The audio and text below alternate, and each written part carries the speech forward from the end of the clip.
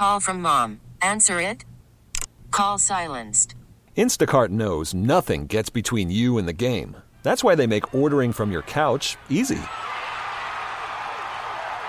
Stock up today and get all your groceries for the week delivered in as fast as 30 minutes without missing a minute of the game. You have 47 new voicemails.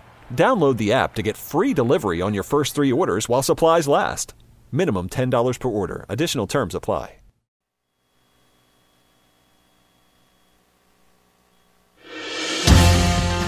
Thank you very much, sir. Appreciate it. It's 8:35 here on this Tuesday morning. It's the 20th day of February, 2024. I'm John Reed, and glad you're with us here on News Radio WRVA. Lots to talk about today. We mentioned that VCU assault story, these fabricated assaults on the VCU campus. I mean, that's very disturbing to me. We got a crime crisis here in Richmond. It's spread, unfortunately, to my home county of Henrico. That 74% increase in murders. At what point? At some point, I would think that everybody would be kind of alarmed by that, and that would be the moment you'd say, "Wow, maybe this whole concept of not prosecuting people isn't working. This restorative justice garbage isn't working." A nice idea. But in reality, criminals continue to commit crime. So do you want your family to be a victim? But that doesn't mean we can tolerate liars who are going to make things up and put other people in jeopardy. I mean, this is the kind of stuff I'm talking about. We're losing the concept of truth in this society. Telling the truth, the idea of honor and objective truth is totally being lost in modern Western civilization. You can be a biological male, and then half the society is willing to say, "Well, you're really a woman, but you're not a woman, but you're a woman." I mean, I promise you. I know I sound kind of harsh on the radio here, but I'm the nicest person you will ever meet. Don't cross me. Don't lie to me. Don't abuse me. I'm super nice. I'm not looking for a fight with anybody. I want to get along with my neighbors, but I'm not going to let you lie to me. Sorry. I'm not going to allow you to lie about things. And I don't know why so many people are. Are you scared? I'm about to, you know what? One of these mornings you're going to cut on the radio and I'm going to be gone because someone will have fired me. I'm fortunate that the Democrat who runs this radio station believes more in free speech than he does in hearing people say things that he agrees with politically on the air. So I'm thankful for that. But one of these days, I'm risking, and it's not like I got Fox money in the bank. Like Tucker Carlson's got millions and millions and millions in the bank. I'm glad he's as bold as he is, but he's going to be okay. Short of going to jail for something, he's going to be okay. He can retire. It's going to be cool. I am not in that situation.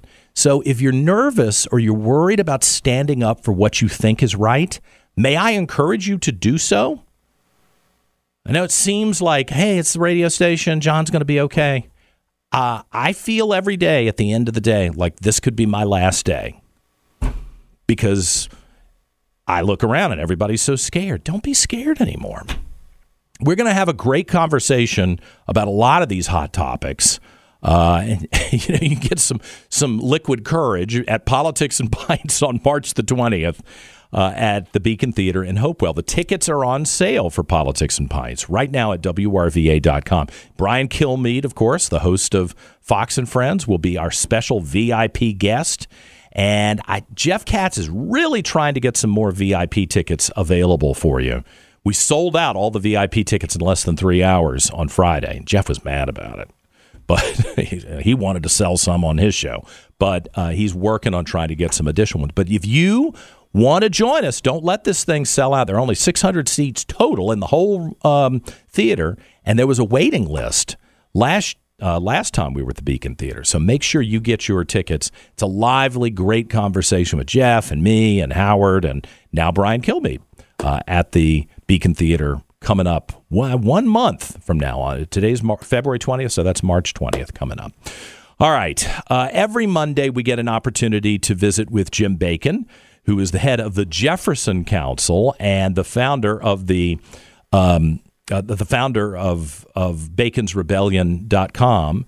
And Jim is with us today, and I had intended to play some sound bites from the woman that you want to talk about here. She's a sexologist at UVA, but I don't think Dan, the producer, is saying that we'll break the law if we play any clips from her. So now we just have to kind of dance around it. What are you seeing here, Jim? Good morning, John. Yes, Dr. Lannis Avery is a professor at the University of Virginia. And we came across her website material and started digging and got these radio interviews or podcast interviews and things where she expounded on her philosophy of life. And all I can say is that this is a new kind of university professor. This is not the kind of university professor that you and I encountered when we were in college. So she's quite the piece of work. She is a large woman, and she's actually surprisingly, for someone who kind of espouses all these extreme kind of woke views and plays on victimhood and grievance, she's actually kind of has this cheerful demeanor. It is kind of interesting to kind of hear her and watch her in action.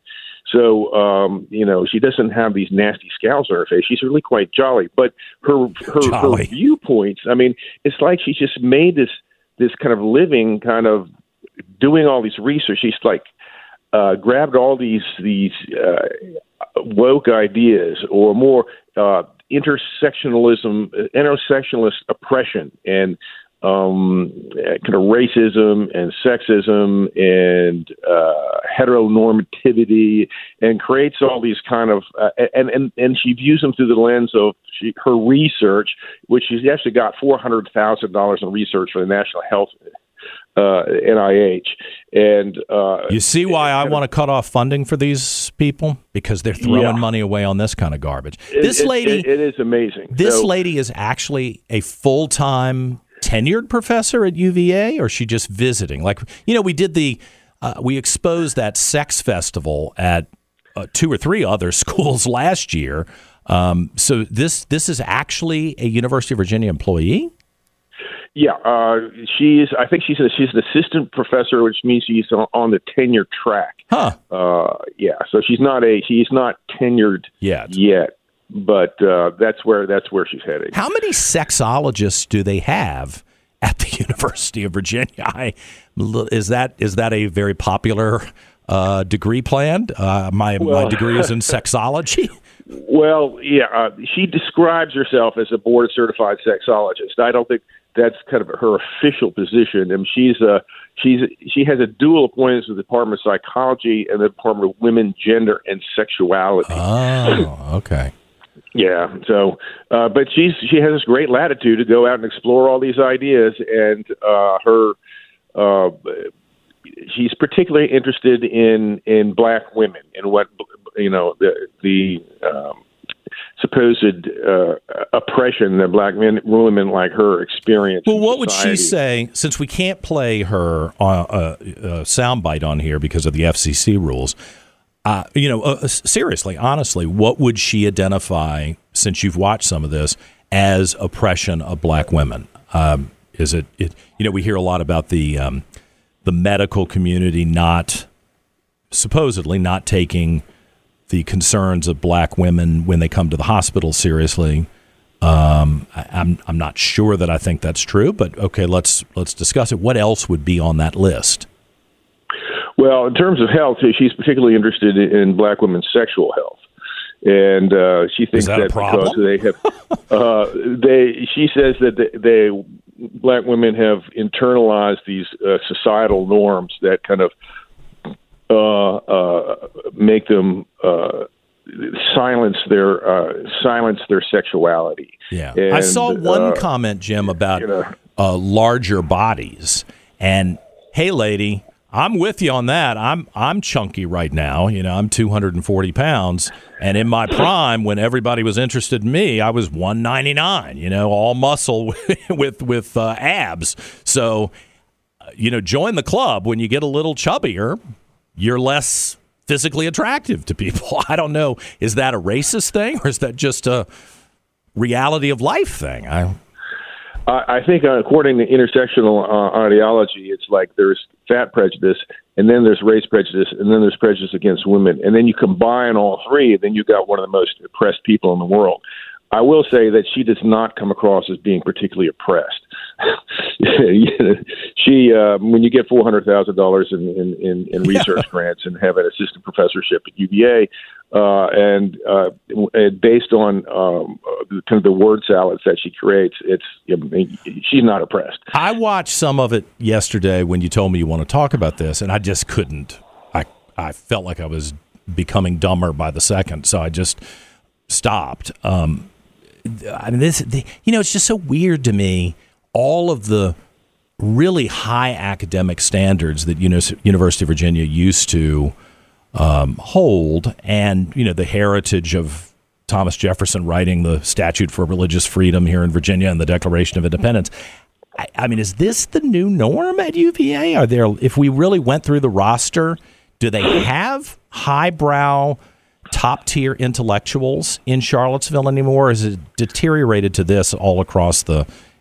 Oh no! Of course, they still have top-tier intellectuals at Charlottesville. The trick is, who are the new people being hired? Mm-hmm. So, I mean, the old regime was much more traditional, and even if you didn't agree with them politically, they had high academic standards and were quite achieved a high level of achievement. And now you get more and more of these people who are hired for their ideological reasons. And so the hottest area is this intersectional oppression. And you have certain departments, like obviously women and gender and sexuality is going to be one of them. And African-American studies is going to be another, but also supposedly traditional areas like sociology and anthropology are becoming more and more this way. Not everyone is quite as kind of out there in front with their uses of all this language